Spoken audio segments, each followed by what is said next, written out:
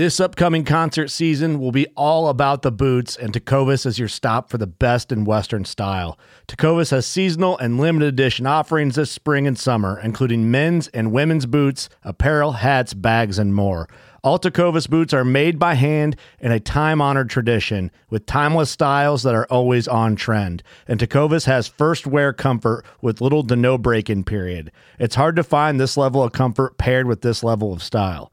Stop by your local Tecovas store, have a complimentary drink or two, that's WCB style, and shop new styles. The smell of fresh leather and friendly staff are at your service. Many stores even have leather custom branding to make your boots truly personalized. And with regular live music and events, there's no in-store experience like it.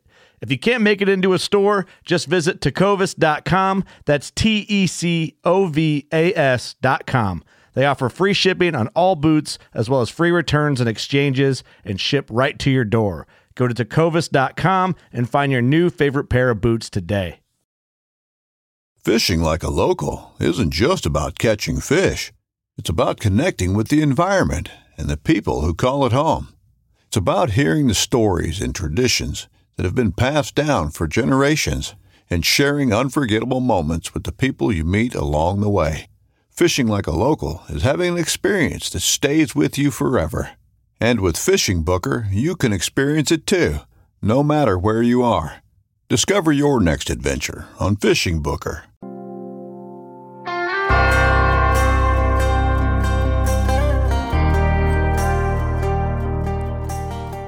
Everyone, thanks for listening to the 100th episode of the Western Hunting Hub podcast. And it's been a fun little ride so far of podcasting and getting to meet some of you folks, chatting with some of you folks, and soon to be hunting with some of you folks. So, but for the 100th episode, I've got a little fundraiser giveaway thing. So, to make it to the 152nd episode, I was wanting to do just a little fundraiser with that and giving away a Hoyt Axius bow. It's a 2019 bow, but still in the box.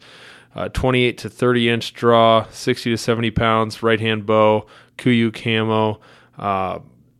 If you win this bow and it doesn't fit you, give it to somebody for Christmas, or take the bow into the bow shop and say, hey, I'd like that bow you have on the shelf that fits me. Can you sell me that bow? Or they can get you some new modules that'll fit that bow or fit you and that bow. So that'll work for you. So the way you can get entered is Venmo, PayPal. Also, there's a Facebook fundraiser posted on my Facebook page there as well. So Venmo is at Clint Whitley. PayPal is at Clint. It's not that. It's clint.a.whitley@gmail.com is my PayPal account. Need to be 18. Must be in the lower 48, please. And then the drawing will be held the second week in December. So right now, just so you know, odds are good.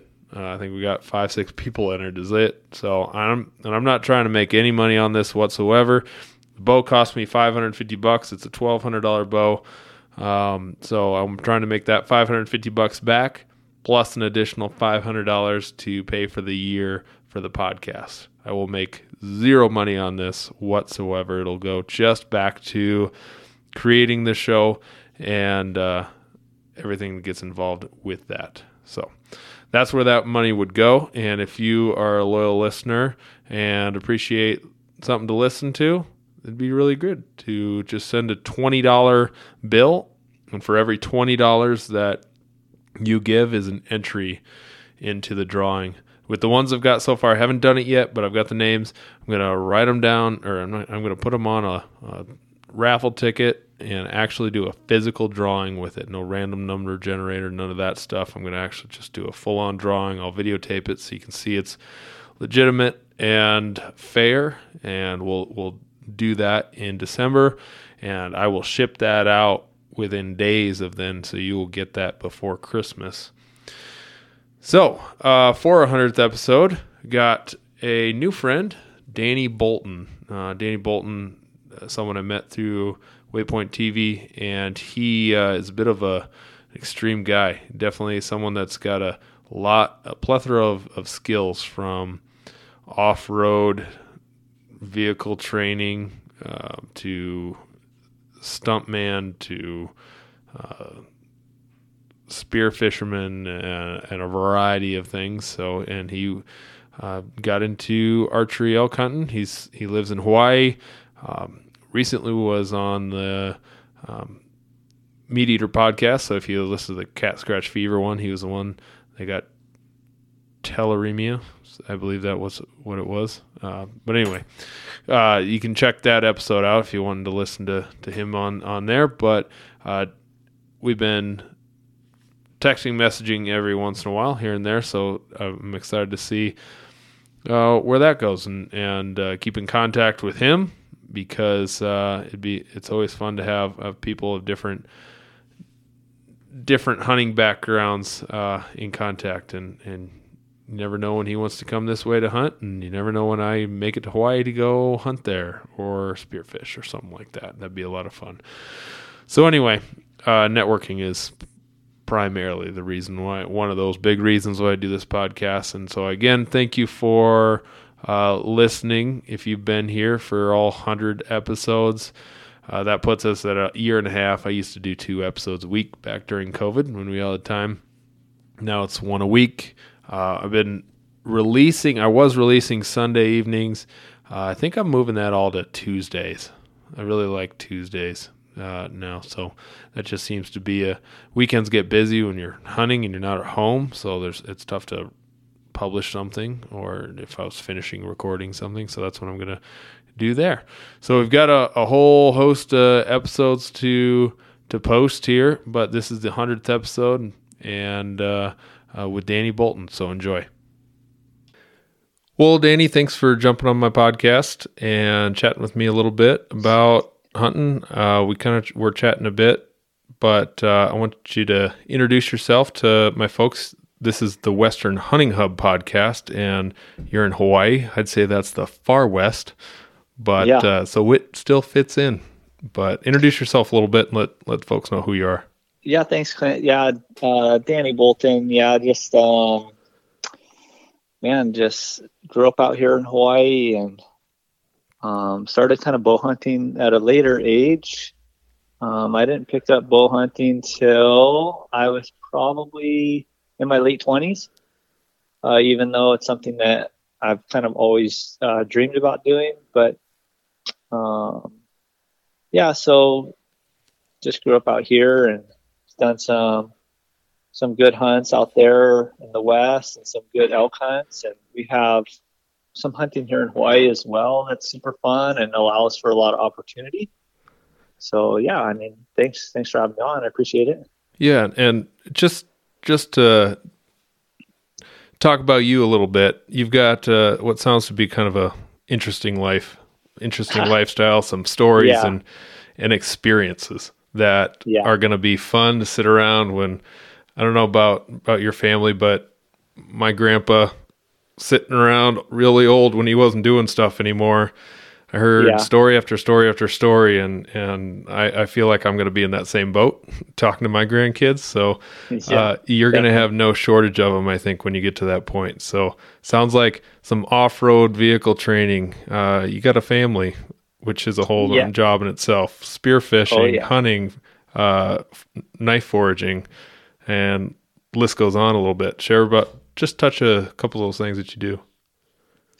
I guess, okay, we can start with the family, married and have a little 11-year-old daughter, which is awesome. Such a fun age. Definitely fun to have a daughter and get her out into the outdoors. And that's always a blast. And it'll be fun to share those stories when I get old, and all the stories where probably should have died and still made it. And then just done some, grew up here fishing and spear fishing and surfing and stuff, and the ocean is just kind of like a playground fear. I mean, you definitely respect it, but it's definitely something that is there, and was kind of a source of entertainment. You'd be sitting around and being, what are we going to do? Okay, let's go do this. And it usually involved the ocean. Mm-hmm. So, always a pleasure to have that.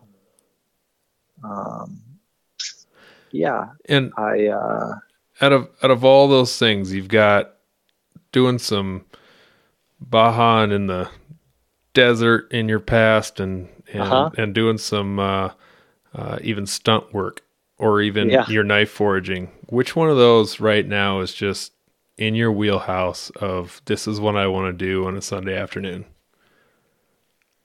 Ooh, that's a good question.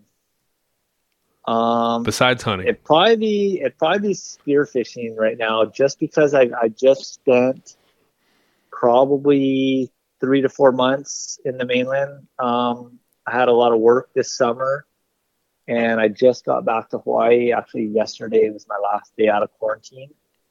So I've really just been craving to get in the water.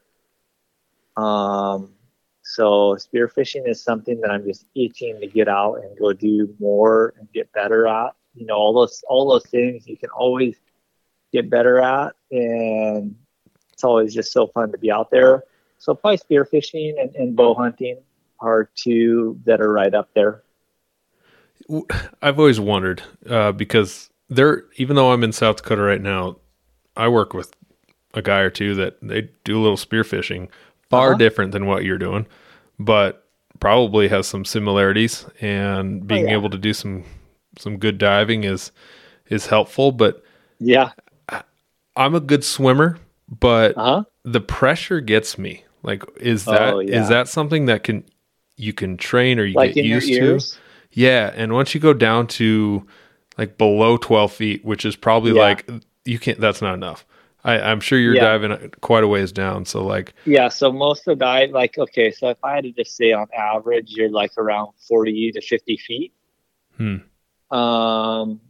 The equalizing your ears, because that's where you feel the pressure, is something you can get good at. And a lot of it's like when you're in a plane and you're just taking off and you have to pop your ears. So you like plug your nose and you blow, and it helps pop your ears. That's one technique. And that's actually the one, my sinuses are kind of messed up.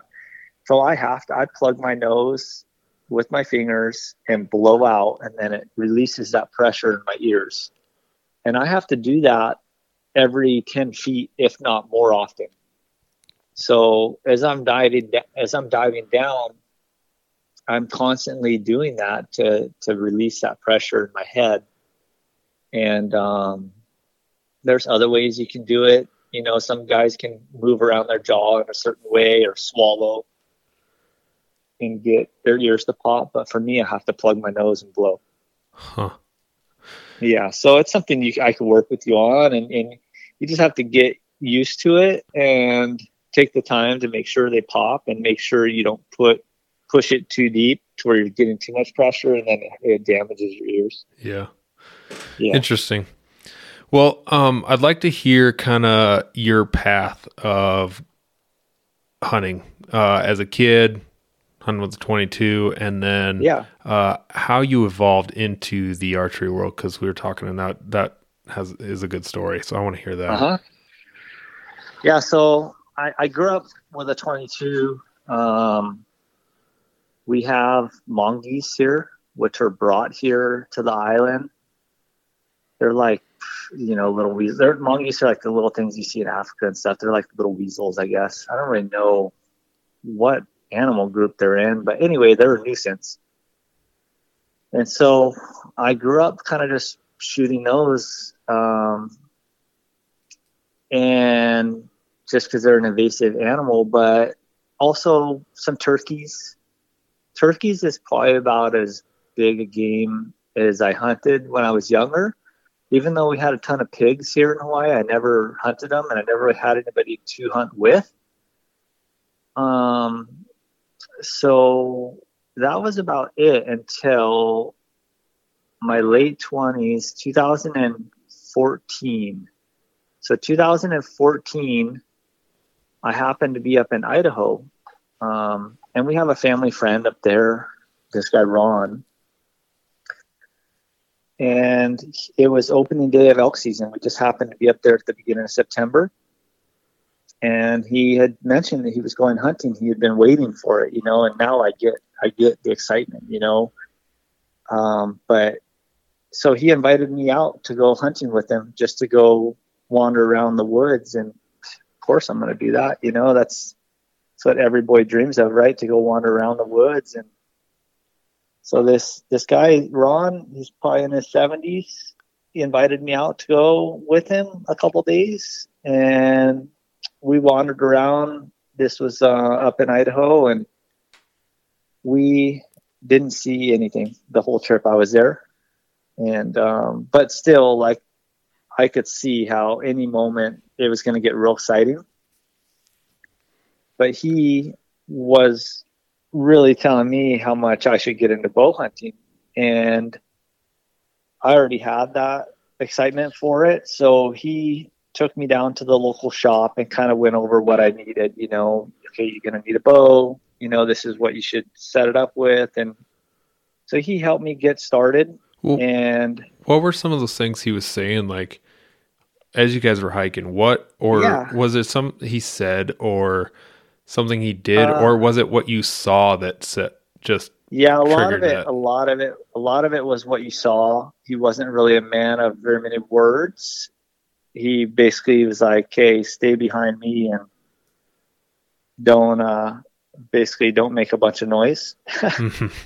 Which was fine for me. Like, I'm pretty sneaky to begin with, but just going through slowly. We did go through and set up and call in a few spots, which nothing came in. And I didn't really understand that whole process, which I still honestly don't really get, the whole calling elk thing. I mean, I get it, but I'm not very good at it. And, Sure. So just one was putting in your time. That was definitely one of the things that he was definitely like, "Hey, you're not going to see one on just your one day that you're out here. You got to put in your time. And after you put in your time, then you're going to start seeing them, and then you're going to start getting close to them, and then you'll figure out how you're going to be able to get in close enough to shoot at one, especially with a bow." So a lot of his teachings, I guess, was just putting in your time. And even when I got my bow, was just shooting it as much as I possibly could, and just getting super comfortable with it. Yeah. So he took you then down to the bow shop. Yeah. Just right there on the trip. Said, "You got to get a bow." Yeah, he's like, because I kind of had the interest already, and here is someone who knows what they're doing. So I kind of took the opportunity and was like, "Yeah, okay, let's do it." Mm-hmm. So went down, got like a cheaper middle of the range bow. He told me straight, like, "You don't need the fanciest thing out there. You just need a bow that shoots straight and get used to it." So got a bow, got a couple arrows, and started shooting just while we're visiting there up in Idaho. And then I flew that bow back to Hawaii and knew that there'd be opportunities for me to hunt over here because we have pigs, and we also have goats and sheep, which I really didn't know how good the hunting was going to be here until I started getting into it. So on our island, I'm on the Big Island, we don't have the axis deer, so that wasn't really on my radar yet. But we had pigs and goats and sheep. So I came home and just started hunting pigs. Like, we have a farm. My family has a coffee farm where we have a bunch of coffee on it, and we can talk about that too, like just the whole process of growing coffee and milling it. And I used to work for milling it and roasting it for a long time. But yeah, just hunting pigs up there, and it's good because they don't want the pigs on the farm because they tear up the rocks in the middle of the rows, and then when you go to mow, with the mower, you go to mow the grass down, you hit those rocks and you bend your blades and stuff. So you're kind of doing the farmers a favor by getting rid of the pigs, and they're good eating too. They're great, you know. Are they? So that was. Do you know any of their history? Are they same species as what, or subspecies or whatever that we got running around here? Whatever. I don't. Yeah, they're just some feral pigs. I know that I've heard stories like you guys have like the Russian boar mix over there. Yeah, and I don't even. But not very much of it, I don't think. But yeah, same as over here. We just have like the feral pigs. I think they were brought over from the Polynesians when they came over. So. Oh, okay. They came over at the same times the humans, came over because they brought them with them for food. Yep.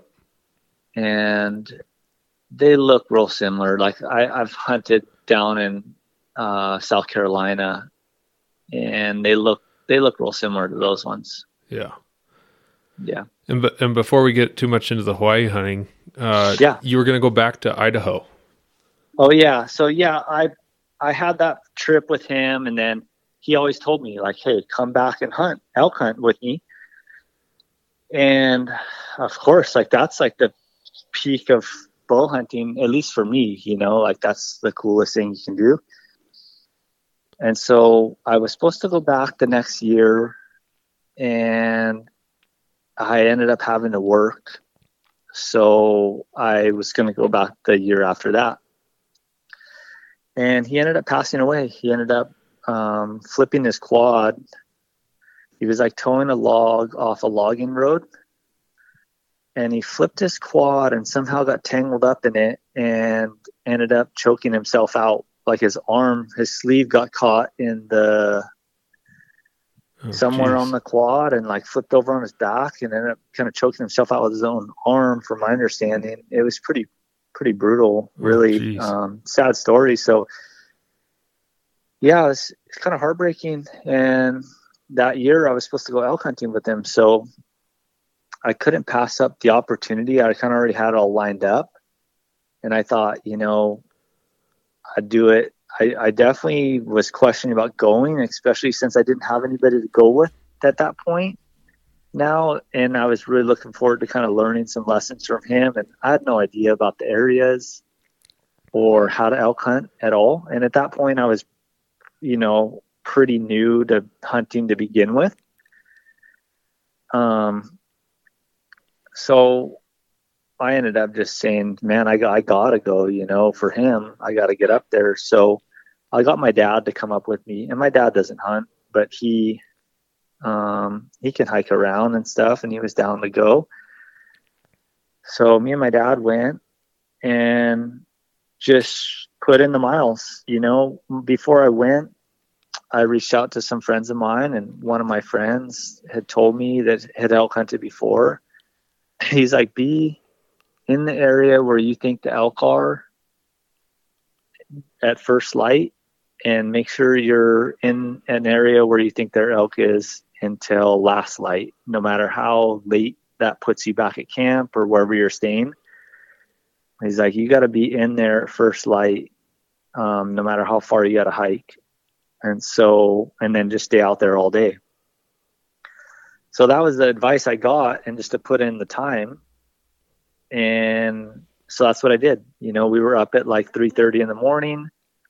Some mornings we hiked in, an hour and a half in the dark to get to kind of a decent area. And then we'd spend all day out there, pack a lunch, spend all day, and then stay till dark and hike back. And leading up to this hunt, had you done a few hunts in Hawaii? Like the easy hunts, like go up in the afternoon and hunt for pigs, and then that's it. I did a few all dayers, but not where you're going after the same thing day after day. Yeah. And so where were you were you just absorbing content like crazy, trying to learn, or do you feel pretty green going in? Yeah. Oh yeah. So I just asked everybody I knew as much as I could get information from them. And then I think I had heard some, I think I listened to Jay Scott's podcast a couple times. Oh yeah. And that was about it. That's all I can really remember. I just figured I was going to go up there and put in my time. Yeah. And I really didn't have any expectations, Yeah. I bought like a cow call, and I bought a bugle before I went, and I went up to my one friend's house and was like trying to use it, and just sounded horrible. And they were all laughing at me. And, you're just blowing on this trumpet, basically, like trying to make it sound, but you don't even know what it's supposed to sound like. Like, I'd never heard a bugle before in my life, but I had it just in case. And that's another piece of advice my one friend gave me. He's like, hey, don't bugle during the day. He's all, if the sun's out, don't bugle. Just if you are going to bugle, do it in the dark, just to kind of get an idea on where they're at, so for the next day, or if it's early morning. He's all, but don't do it during the day, especially if you don't really know what you're doing. Yeah. So I took that advice, and then the cow call I felt okay with. Like, I don't know, maybe from hearing some stuff online or whatever, like I felt like I could toot that thing okay, at least decent. Yeah, it's not, but I definitely was not. Yeah, I definitely was not using that thing very much. But we went 6 days. Okay, we went 6 days without seeing anything. Not a damn nothing. But we did see like some tracks here and there and some fresh poop. So we knew they were around, and the area we hunted was really thick. Like, you never needed your binos, basically. You never got to a point where you could see out anywhere. It was just thick, big forest. So basically just hiking every day, and we found a few wallows that looked promising, that nothing ever came. Like, we would find it and then maybe wait there for the midday, when we figured something would be thirsty, or want to cool off. Yeah. Pretty defeated. Yeah, that thick country. I don't hunt. Oh yeah, I don't hunt actually a ton of that, even though most people do. A lot of my stuff is more open. Yeah. And with little pockets of cover. So it's a wake up in the morning and glass and look for elk and all this stuff of getting behind glass and spending time behind your binoculars, blah, blah, blah. All that's worthless if you can't see more than 100 yards. Yeah, there was none of that. Not a single minute of that. The furthest, some spots you maybe could see 100 yards, but your shots were all going to be like 50 yards or less. And so it was a matter of just like almost bumping into them. And it was brutal, but because most the hunting we do in Hawaii is all spot and stock. Like, yeah, people beat for pigs, but none of the hunts I do, like, I'll go and just find them and then sneak up on them. So that's my hunting background, and that's how all the sheep and goats are too. Which would be really good training for like spot and stock mule deer, or another Western hunt like that, where you're seeing them from a ways and trying to put a stock on, or antelope hunting, which is so much fun. Yeah, I can't wait. I haven't actually. Elk is the only thing that I've hunted in the mainland. I haven't hunted mule deer or antelope. I definitely want to in the future, but a mule deer hunt is definitely in the cards in these next couple of years for sure. Yeah, and if you were from or had lived in Nevada, I mean, maybe that's an area that you can go back to or something. Who knows if you still have connections there? Yeah, I still have some friends there, and I've made some friends that hunt stuff. It's actually a small world, right? Like, once you start bow hunting or hunting in general, and it's such a good community. So you're on 6 days seeing nothing. Oh yeah. 6 days of nothing. Day 7, I remember just feeling so mentally beat down at this point, because you're not sleeping much.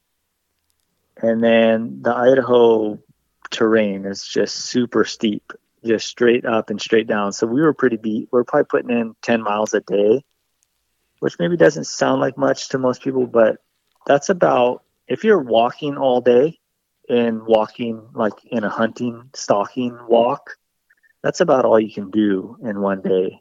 Yeah.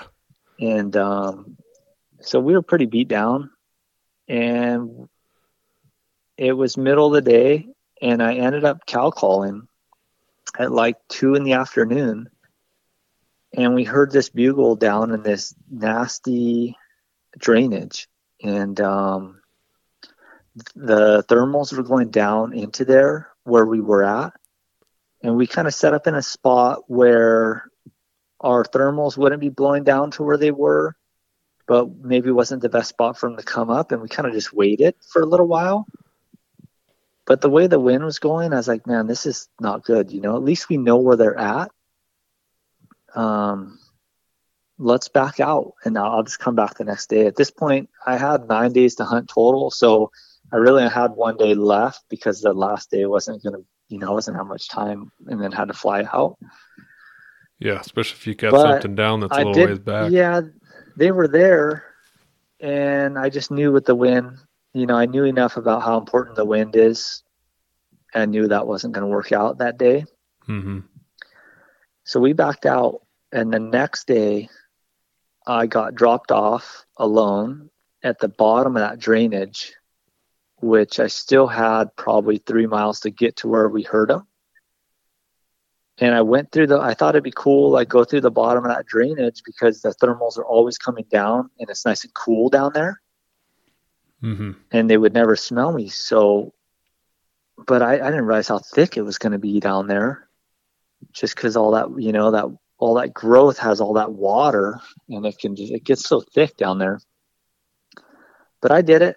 I spent like 3 hours getting up through the bottom of that drainage to where they were the day before, and they weren't there. I could see like some fresh tracks, and I was like, okay, at least they were here. So I went up, and I went a couple ridges over, and it was probably like 3 p.m, 4 p.m, and I had to make a decision because it was going to be like a 4-hour hike back to where we were staying, or back to where I could get picked up. And I had done a few hikes. There's a couple other days where I went in alone, and I had like a 3-hour hike in the middle of the night, like I waited to where it got dark, and I still had 3 hours to go on the way out. No trail, no nothing. And that was kind of brutal. Like I was, obviously kind of spooked about the wolves, and one of the neighbors had seen a grizzly bear up there like 3 weeks before we were up there. Yeah, that'll do it. And he showed me pictures of wolves and stuff that had been up there. So, coming from Hawaii, I wasn't scared, but I definitely respect it, and I was like, in those long nights where you're walking in the middle of the night by yourself for hours with no trail or anything, and you're kind of hoping you're just going in the right direction. It was definitely brutal, So at that point, I was sitting there in the afternoon. I was trying to decide what I was going to do, because either I start hiking out now and at least I get out at a decent hour, and like I had good elk country to hike through all the way on the way back, but or stay till dark and then make that 4-hour hike out in the dark. So I was trying to debate what to do, and I cow called. I sat down. I was like, okay, I'll make up my mind. Have a snack, and I just hit the cow call like once or twice. And this bull bugled, it's probably 200-300 yards from me. And it was like, whoa, like, okay, he's there, And so just judging where he was on the hillside, I checked the wind. The wind's not good for where I'm sitting. So I dropped way down the hill and made this big loop to come up underneath them, because they were up on this hill. And I came up underneath them, just kind of guessing from where I had originally heard the bugle from where I was sitting. I do this big loop and I come up and I'm sneaking through and it just felt right. And I was like, okay, they got to be close, just from my instincts of where I felt like I heard them. So I was slowing down and sure enough, I heard some sticks break. So I got in front of a tree, I was pretty much in the wide open, to be honest with you. There wasn't any brush. It was just, I was standing right in front of this big pine tree. And I knew to get myself in a good position to be able to shoot, because I've heard stories, right? Like, yeah, if people hide from them, but you're not in a good position to shoot. Front of the tree, not behind it. Yeah, exactly. So I just stood right in front of this tree, knocked an arrow, and was ready. And I seen the cows come out first. And I was like, okay, this is going to happen, And at this point, I was ready to shoot anything that was legal. And I think, if I remember correctly, I had a bull only tag, but a spike is legal there. Okay. And this spike comes out and I'm like, okay, here we go. Like, this is it, And this cow had already walked by on this trail up above me that was 50 yards. And that was like, at that time, that was far to me, which it still is. Like, that's like, for me now, 50 yards is like my limit of where I'll shoot and feel comfortable. But at that time, it was like 30, 40. Yeah. And here's this 50-yard shot on that trail. But then there was another trail that was close to me. It was like 20 yards. And this spike comes out. And I'm like, oh, yeah, here we go. I'm going to shoot this thing, And then all of a sudden the bull bugles, the herd bull. And he comes out and he starts chasing this spike away. And he chases him right up that trail that's going to be a 50-yard shot. And I'm like, shoot, okay. So I drew back, and I only had a little window to where I could shoot. I mean, we're talking like a 10-foot window. But I could see him coming through the brush before he got to that window. So I'm tracking him through the brush. And as soon as he got to that window, everything kind of went blank. Like I shot, but I don't remember like mentally saying like shoot now, it just happened. Yep. I do know that all goes blank. Yeah, just all kind of goes blank. And I seen right away, boom, I hit like at the back of the rib. And at first, my very first thought was like, shoot, that was too far back, because he was moving from right to left. And when I shot, I felt like I was pretty far away, and like I didn't lead him far enough or something. So I felt like, shoot, like that was kind of far back. And I could hear him like stumble and run off for a little bit because he went out of view. But I still had those cows. Those cows were like 30, 40 yards from me. So I didn't want to move. I knew not to spook them. Yeah. And I could hear him coughing. He had stopped, and I could hear him hacking up shit. So I was like, oh yeah, like I definitely hit him. And then I heard I heard him hit the ground. I heard a thump, and I was hoping, like, oh God, I hope that was it, And I didn't know at that time, and I knew to wait. So I waited, and those cows ended up walking on that 20-yard trail past me. And then the spike ended up walking, this young spike, ended up walking within like 10 feet of me, just right in front of me. No clue I was there. Even after shooting. Yeah. Even after shooting. And this was like 15, 20 minutes later, because I had to wait there for those cows. Like, man, my legs were kind of going numb because I was on this hillside. So I wait for them to walk off. And then this little spike walks right by me. It was so cool. Like, and I have some fun video of it walking right by me. And I waited an hour. I ate a little bit. I definitely felt uneasy. My stomach was kind of uneasy. I had no service, and I had no way of getting a hold of my dad to let him know that I had shot one. So I went up the hill and called him. And it was funny story is that he he actually, because we had been out a couple of those nights, and we had no gun or anything, and we just had the bear spray. Yeah. And it felt sketchy. Like, it definitely felt sketchy. So he went in and borrowed a handgun from a friend. And then on his way back out, he was at a drive-through liquor store, which they have up there, when I called him. So I was like, hey, where are you at? And he's like, yeah, I'm at this drive-through liquor store. I was like, okay, well, I got a bowl down. I kind of explained to him the area I was in. And we had walkie-talkies that, you know, like the Garmin Rhinos. Yeah. So I told him, okay, as soon as you get close, call me on that. And then you should be close enough. We'll be able to tell where we're at, you know? And I kind of explained to him pretty good where I was at. So I go look for my arrow, and I can't find my arrow. And I was actually pretty devastated. I couldn't find my arrow just because I was so used to hunting Hawaii where you get a lot of pass-throughs because they're smaller animals. Yeah. And I knew that was going to be such a vital part of like telling me how good the shot was. And I've heard stories of how strong elk are too, and how they have that will to live.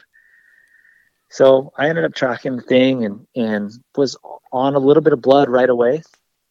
And there was this spike standing there. You know, I'd only made it like 20, 30 yards down the trail, and there's a spike standing there. So I was like, shoot, now I got to wait for this spike to move. So I didn't want to spook him. And I'm looking through my binos, and he's standing there looking at something. And I look, and sure enough, like there's a little bit of fur there on the ground, and I could barely see it, but that was my bull down, which he only made it maybe 50, 60 yards. Because that shot was a little bit back, but the way he was on that trail was kind of quartering away. Oh. So it ended up going in perfect. And so, yeah, he only made it like 50, 60 yards. It's nice. He's a 6x6, but I call him a 5x6 just because the 6 point on the one is really small. Was it? How far was that shot? Which trail was he on? Was he on the? He was on the 50. It was on a 50-yard. It was a 50-yard shot, and he was moving pretty good. Like, I don't know if I would normally take that shot, to be honest with you, because he was chasing that other spike away. And you know how they do that, like gallop? It's not like a run, but it's definitely like, it's not a walk, you know, it's like a jogging pace. Yeah. And, you know, I'm not one just to fly arrows at animals and stuff, but it just felt right. And like I said, I don't remember what happened, but boom, I made the shot, and it ended up being a great shot. All the old timer archery timers, they shoot at stuff running all the time.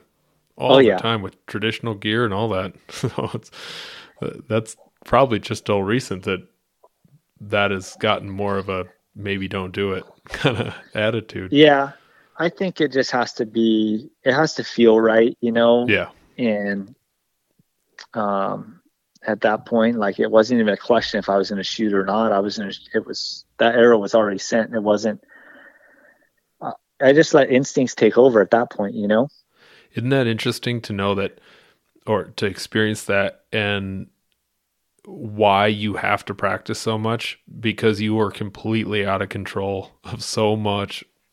Oh yeah. Everything else, your shot process just has to be so instinctive that you know what it's going to do. You've done it 1,000 times, and know you don't have control over a whole lot of everything else. Or at least that's me. Everything just kind of goes blank, and I can't even really replay a good chunk of it because it's happened so fast. Oh yeah, that's my favorite part, to be honest with you, with bow hunting, is getting into those scenarios where I don't have to think anymore. Yeah. I'm solely relying on my instincts, and that's it, you know. And it's almost like my most natural state of being a human, you know. Like, I don't know, it sounds cheesy, but it just feels so good to be in that position. Yeah, there's not a lot else that you can do to replicate things like that. Yeah. So made a good shot, and instantly walking up on it, I was like, oh my goodness, this thing is like, this is a gigantic animal. This is like 10, 20 pigs. Yeah, for sure. I was like, oh my God. Okay. So, I went to work on cleaning it, and kind of had I didn't really know how to go about it. And so I ended up I was used to doing the gutless method. So I ended up just going right down the backbone. And then I didn't know how bad the bugs were going to be and how long it was going to take me. So at first I only took the hair, like the hide off the back leg. Instead of like now I would take the whole hide off the whole side of the animal, wherever it's laying, Mm-hmm. But at that time I didn't know. And I just took the back ham hide off and then deboned the back ham right there on it.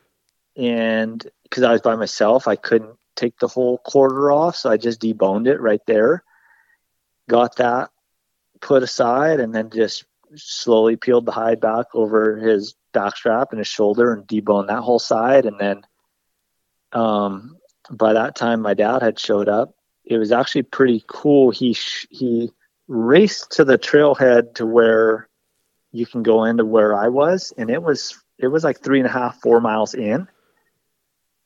And he just was so excited to get up there. He didn't go to where we were staying to get all his stuff. He just shows up at the trailhead. He had a knife, but he didn't have a headlamp or anything. And there were some people staying there at the trailhead that we had seen like 2 days before, because we had showed up there at like 4 a.m. and started hiking in, and there's all these people camping there.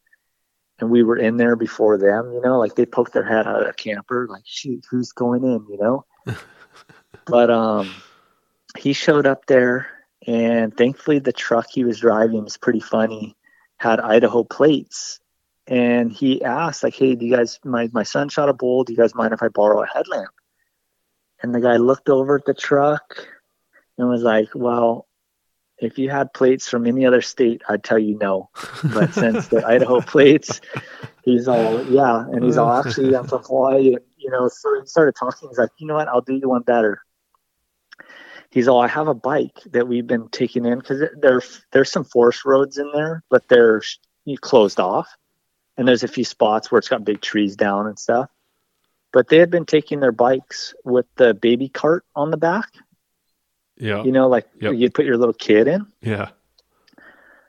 So I'm out there and I see a headlamp coming, and I had started a fire because I was scared like about wolves and grizzlies. And I thought, okay, maybe the fire would like deter them from coming over here. So I had like a little fire going.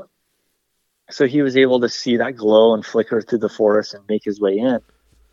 And when he got out there, I was like, damn, like, how'd you get in here so fast?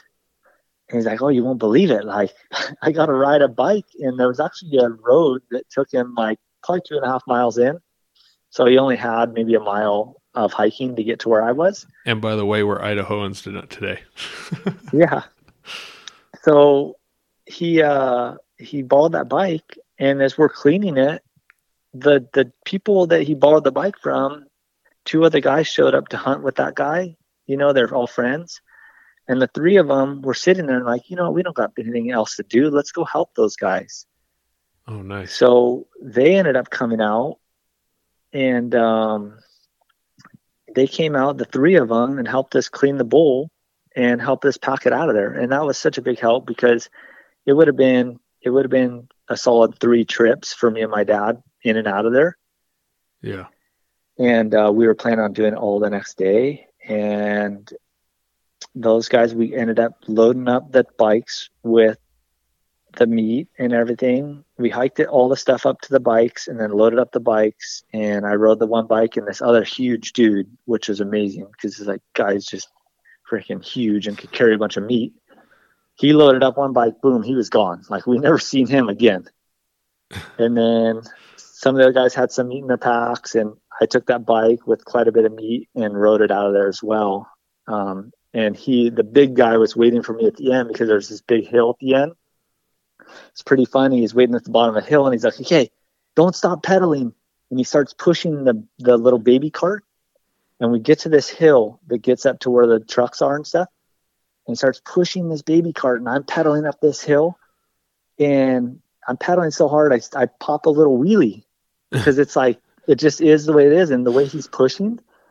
So it's like 2 a.m. I'm doing this wheelie up this hill with probably like 200 plus pounds of meat behind me. And I'll never forget that feeling. It was hilarious, dude. Like freaking rode this little wheelie to the top of the hill. And no, it was an amazing hunt. And I definitely was hooked from then on. You know, that experience to me was, I don't know, you can't replicate it. And to me, elk hunting has such a special place in my heart now, probably just from that trip. Yeah, I've spoken previous episodes telling my elk story this year, and in Colorado, and it is just such an emotional thing of frustration to happiness to the going blank moments to all these feelings of physical exhaustion and everything. And I commend you for that many days of getting up in the dark and then going out, because that's exhausting. That just gets so exhausting. And then you think about home a lot, and that I could never ever be one of those people that goes on Alone or any of those other shows. I don't care what skills I had, I could never do it. Being away from home that long is, I'd be one of those guys breaking down saying, I got to go home, see my family. I got to go. Yeah. Isn't it funny? Like, it wears on you. And as much as like, I like being outdoors, and after a couple of days, or especially if you're getting it real hard or the weather's bad or something, man, like that little tease of the only place you want to be is at home, like warm, like on the couch, like snuggled up in a blanket with like your family or something. Like that feeling is there, you know, that tease of, you know, you could be doing that instead of out here suffering and being uncomfortable, and just that little comfort, you know, thinking you could be home with your family. Yeah. And it doesn't take long. Even just that, I do a lot of solo hunts, so it's a lot of solitude. Yeah. And suddenly my power's back on. That's why my printer's going nuts. Nice. Okay, good deal. Power's back on.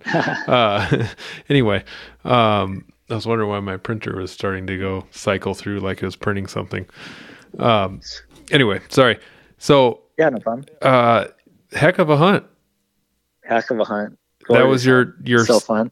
First actual going first out elk hunt. That was the first hunt in the mainland period. First hunt that was, I mean, I'd probably done a few hunts here in Hawaii that was like the weekend, you know, leave on Friday and come back Sunday. So, but and what year was that? That was 2016. Yep. Oh yeah, you had said that. And then, so have you been back here? Yeah. Since? Yeah, I've been back every year since. The next year I had shot one in the shoulder. I'm assuming it was the shoulder. To be honest with you, I shot and I didn't see where I hit because it was like through some brush, which wasn't that bad. Like I had a nice hole to where I was going to shoot him through. But when I shot, I hit a stick probably 15 yards in front of me. Mm-hmm. And so that diverted the arrow, but I still hit him. But I found my arrow with about 3 inches of it missing. And the next day I saw that same bull wandering around. He was all wallowed on the one side I hit him on. So he's real muddy, so I couldn't see where I hit him. And he was walking around. I actually bugled him in because it was my last day and I was going buck wild with the bugle, just trying to find him. And I normally would never do that, but I was like, screw it. Last day I already shot one. Like, I'm not going to shoot another one. I'm just going to go buck wild with this bugle and see what happens. And I ended up bugling him in to 70 yards. And part of me wishes me I would have took that shot, but I didn't. And I just watched him and was hoping he was going to get closer, and he didn't. But I couldn't really see where I hit because he was all muddy on the one side. And when he came in, he was facing the other way. Yeah. But the year after that, I found two bulls fighting, and I snuck across a meadow when they were fighting, and with their heads down, they were both raking this tree at one point. And I got probably 40 yards, and one of them got curious to what the heck they saw. Like, I had to make my way across some openings, and he ended up coming around the tree, and I shot this bull at like less than 30 yards, quartering away, and this 6-point bull, and he ran off and died within like 10 seconds. I mean, I never seen an animal die so fast. Like, it was amazing. Shot him kind of quartering away right in the pocket, and he took off at a full sprint and made it about 50, 60 yards, and then just fell over. And It was awesome. And then the next year I'd shot a cow. I was in a nice herd there's a 5x5 that we kept bugling and stayed like 60, 70 yards away and would never give me a shot. And this cow came walking in within 20 yards and had no idea I was there.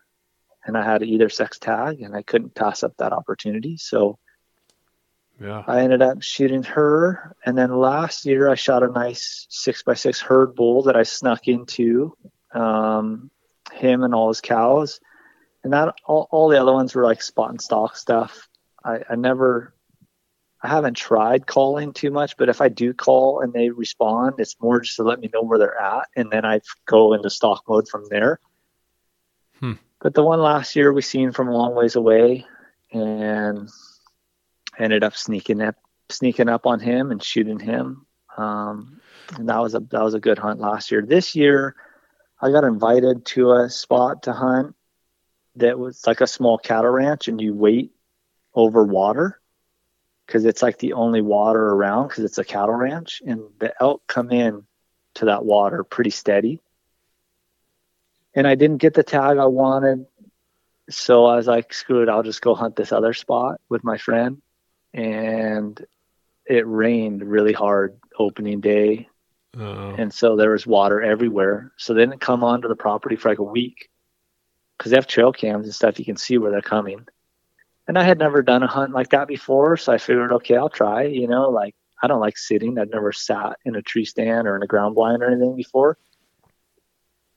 But dude, I sat for 10 days and didn't see anything. It was brutal. It was brutal. I mean, I probably won't do that again, but it was whatever. I had some time to myself. I tried to think positive and had some time to think about some stuff, in my own head and, appreciate the time I had by myself. Oh, wow. Yeah, that's a long time. It was brutal, dude. It was absolutely brutal. Was it a comfortable tree stand? Yeah, the one tree was like, it's not even a tree stand. It's just a tree that they put like a pad up in. And it's just strapped to the log, and you just sit there. The other tree stand's a proper tree stand. And then a couple of the ground blinds, there was nice chairs inside. Oh, okay. Sure. Yeah. It was pretty luxury compared to what I'm used to. Yeah. But it wasn't, whatever. I tried to be happy and stoked, but I probably won't do that again. I have more fun out when I can hike around and get after it and have more area to hunt and everything like that. Well, and it sounds like you took your style of hunting, what you know from Hawaii, and you adapted it to just a different species. Yeah. And that's pretty neat to be able to take your strengths, and because if calling's not your strength, then it may not be effective. I was listening to Hoyt Bow Hunting podcast yesterday, and one of the big wigs from Kuyu and Alan from that show were talking about hunting big herd bulls, and they're talking about anything over 4 or 5 years old is totally a different species almost. They're so much smarter. You have to speak their language. It was not very uplifting to listen to because it's like, I'm never going to shoot anything that big, but they've shot multiple bulls over 350. Wow. One over 400 that guy had, but he also gets to hunt a lot and in many different states. And, but just him talking about the language and how to talk to these things. It's like, man, I feel like I can blow a call, but I don't know if I can speak the language. It's like in 8th grade Spanish class. I knew some of the words, but I could never have a conversation. Yeah. So I snuck up on this bull one time and this herd, and I was probably 100 yards away, and it was getting dark. And I knew once I got within 100 yards, I ran out of cover. Like there was this big sagebrush flat in between me and the elk, and they were kind of up on this little bit of a hill, so they'd see me easy. So I was like, okay, I'm just going to try to use this cow call, and who knows, like maybe this thing will come over to me. And I hit that cow call once, just one little meow, and they busted out of there like as if I had jumped up and started chasing them away, Just from that one little noise, and they knew right away, like, hey, that ain't one of us. Right. And they took off running. And that right there was like, oh my God, I'm never freaking using that thing again, But that same cow call was the one I had got the bull to bugle with, my first bull. And then the next year, the one I shot in the shoulder, I got close. I was stalking him. He was raking a tree, and right before I got to where I could shoot him, he walked off. So I waited till he walked off out of sight, and I got to a better spot where it'd be more open. And I hit that cow call once, and I watched his antlers turn around and start walking right back to me, and that's what gave me the opportunity to shoot at him. So it's like, who knows, Yeah. And those guys are so good at it. Yeah. And I definitely know my strengths, and I know I can be really sneaky, and I know how to move when the animals, I know how to keep an eye on all the animals and know when to move, like when their heads are down, or I feel pretty confident about, their behavior and how I can kind of blend into the scenery and what I need to do to get close and just sneak in. Yeah. And I always feel like I'm always real optimistic and just thinking like, okay, if I can find them, I can sneak up on them. Like as long as I can find like a little window where the wind is good, I can sneak up on them, Yeah. Yeah. And then who knows, maybe that's the challenge down the road. Learn to talk with them and figure that game out. I'd love to go with somebody who knows what the heck they're doing. Yeah. And just see them at work, I'd love to see that. One day I'll hunt with some people who definitely know how to call them. Yeah. And it's been a fun thing to learn too, of I can tell when they're upset, and I can tell when they're just chilling and hanging out with the boys. That's what my scenario was. Just a couple of bachelor bulls hanging out together, not making a single noise. I can tell when I've gotten them fired up before and really angry and glunking and ready to come in and just beat the snot out of me. And those emotions are easy. If you think about talking with people, those emotions are easy to pick up. It's the subtle emotions that's really hard to tell. You can sometimes tell when your buddy's into somebody, a girl. And so you can kind of pick up on those things here and there, but man, some of those other little communication things as to what does this bull need to hear right now? And what is not going to make him leave the county is the hard part. Or at what distance? I mean, I'm at 100 yards right now. I can say one thing that I can't say when I'm 300 yards away, or vice versa. Totally. So that's a fun game to figure out. But I do want to ask you a little bit about hunting Hawaii. And it sounds like I'm learning kind of what your style is there. But talk to me about what's your day-to-day hunt look like there. Yeah. So if it's pigs, usually for me, just since I have access to the coffee farm, I'll go up there, and it's cool. Like they come out and they're in the coffee rows, in the afternoons. They're there in the mornings, but they're definitely it gives you more opportunity in the afternoons.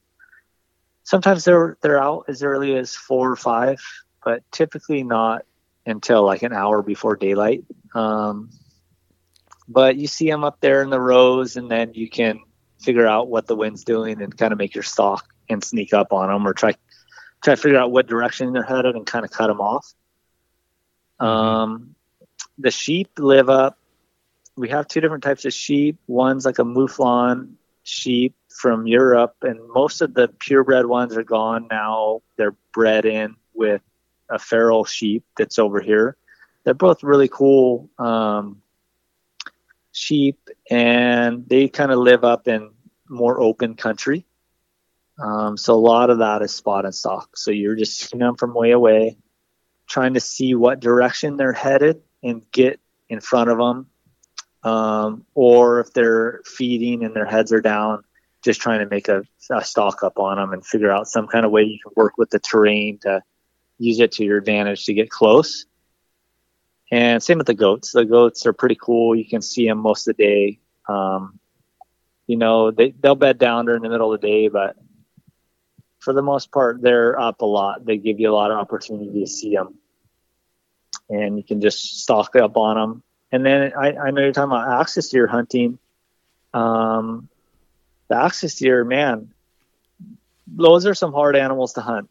Those are some amazing deer, and they're very, very alert to what's going on, and like certain animals like pigs, they don't have the best eyes.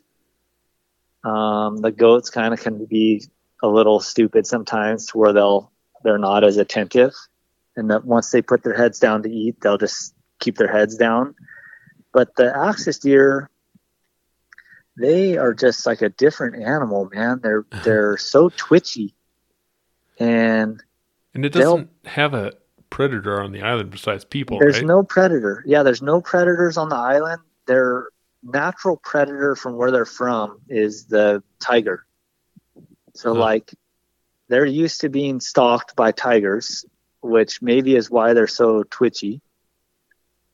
But there's no predators for them on the island, but they're still like, you can watch them through your binoculars with nothing around. And, you'll see them put their head down and pop it back up and look around, and to where you're like going, man, what did they just see? But they didn't see nothing. They're freaks. And they're known to, jump your arrow. But all that hunting that I've done, the axis deer hunting, is all spot and stalk as well. You're seeing them from a ways away, and just trying to sneak up on them and belly crawl if you have to. And just using every skill you've ever learned to try to get close. The cool thing is that usually there's a lot of opportunity because there's a lot of deer. Yeah. Depending on where you're at, but there's a lot of deer. So the three islands that have them is Maui, Molokai, and Lanai. None of them really have the best public land hunting. You really need to just know somebody who has a spot you can go, or just pay for a guide and get in there. The cool thing about if you do pay for a guide, you're most likely going to get an opportunity. It's not really like, you'll go elk hunting or something and who knows what kind of opportunities you're going to get. But with the axis deer hunting, especially some of the areas that the guided hunts are on, you're definitely going to get opportunity, if not multiple opportunities. And so it gives you that chance to be successful. But it definitely can be frustrating. There's some days where you feel like it's almost impossible. That is one of my favorite wild game meat. It is pretty darn close to my favorite, I think. Oh yeah. It is. It's so good. It's I love elk meat, but the axis deer is better. I hate to say it, but it is. No, it's fine. Better. It absolutely is. The whole.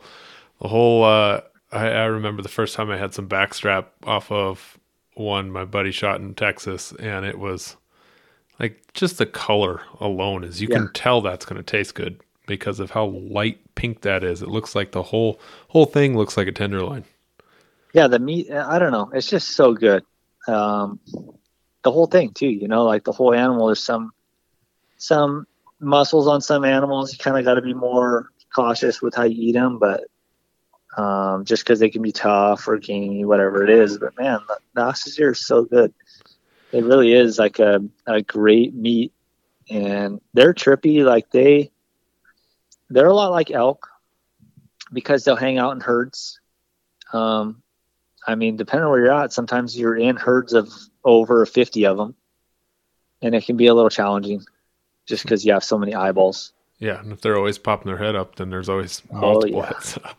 Yeah, they have a crazy scream too. Like when they're rutting and those bucks are screaming, they have like a crazy war cry that they let out. That's pretty cool to hear. Huh? When is that? The rut, I think it starts like in May.